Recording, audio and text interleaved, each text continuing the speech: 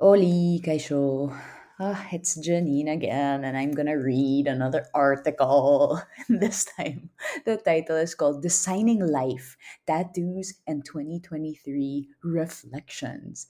And the funny thing is that talking or writing of direction, I end up revealing how lost I actually am at 38. OMG. So maybe you can help me figure this out before the year ends.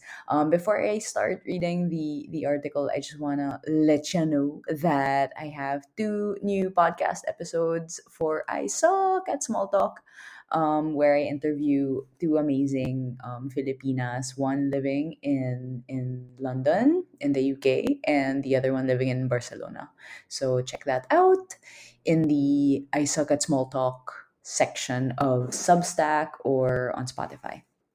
Okay, let's do this. So, for the majority of my conscious life, my sense of direction came not from specific objectives, but from an ideal self. So I would ask myself, like, what kind of person do you want to be? What values do you want to live by? And I even read a bunch of self-help books and about different religions and the different value systems and things like that. And I guess for the majority of my life it was a good guide. From these ideals and values that I chose for myself, I made decisions and lived my life. I use my tattoos, to serve as reminders of the most important values and lessons learned, I guess. I have an equal sign because I believe that each human and each being should be equal in dignity and we should work towards that. There's a question mark right under it that reminds me to be curious.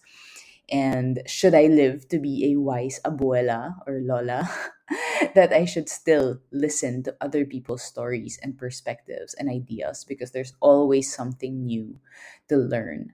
I have a tattoo with arrows that point towards me to help me focus on the only thing I can control, which is myself. And everything else should be breathed out and let go. Usa. I have a heart on my finger, which reminds me of important friendships and relationships that need care. And lastly, my bonus tattoo is that of my doggy, Gillian, just because. And besides, he's taught me so much. Entering the chapter of life design. So, having my personal values as my North Star has been a pretty good guide. In terms of personal life goals and my professional career, it gave me the freedom to be agile and roll with the opportunities that came my way, learning about my strengths and passions with every project and experience. So, if I had a goal in mind instead of values, like I want to be a doctor, and I achieved that, I guess I wouldn't have been as nimble, but I was like learning as I went and just trying to be the person that I want to be, career aside. But now, quite possibly for the first time in my life, I feel like I have more control in actively designing the life I want. Perhaps I've reached a point where I'm at peace with who I am. Maybe it's because I've figured out what to live by. Maybe I'm more empowered now to act and take a leap. Or it could be because I found a home that's right for me. Or maybe I have a better idea of what I actually really want to achieve. I am not quite sure of the whys, but I sense that it's time to extend outward and design the world around me as best I can. Set goals and just go for it. So, Agur 2023 y Kaisho 2024. My sister Patut sent me these exercises of reflection that I think are quite helpful. It's been an insightful exercise and a much needed one, considering I'm feeling lost professionally. Here are a few of my main reflections. 2023 was the year I ventured out of my comfort zone with enthusiasm. I let go of perfectionism and embraced the messiness of creation. Evolution of my life in 2022, I now know I do not suck at small talk.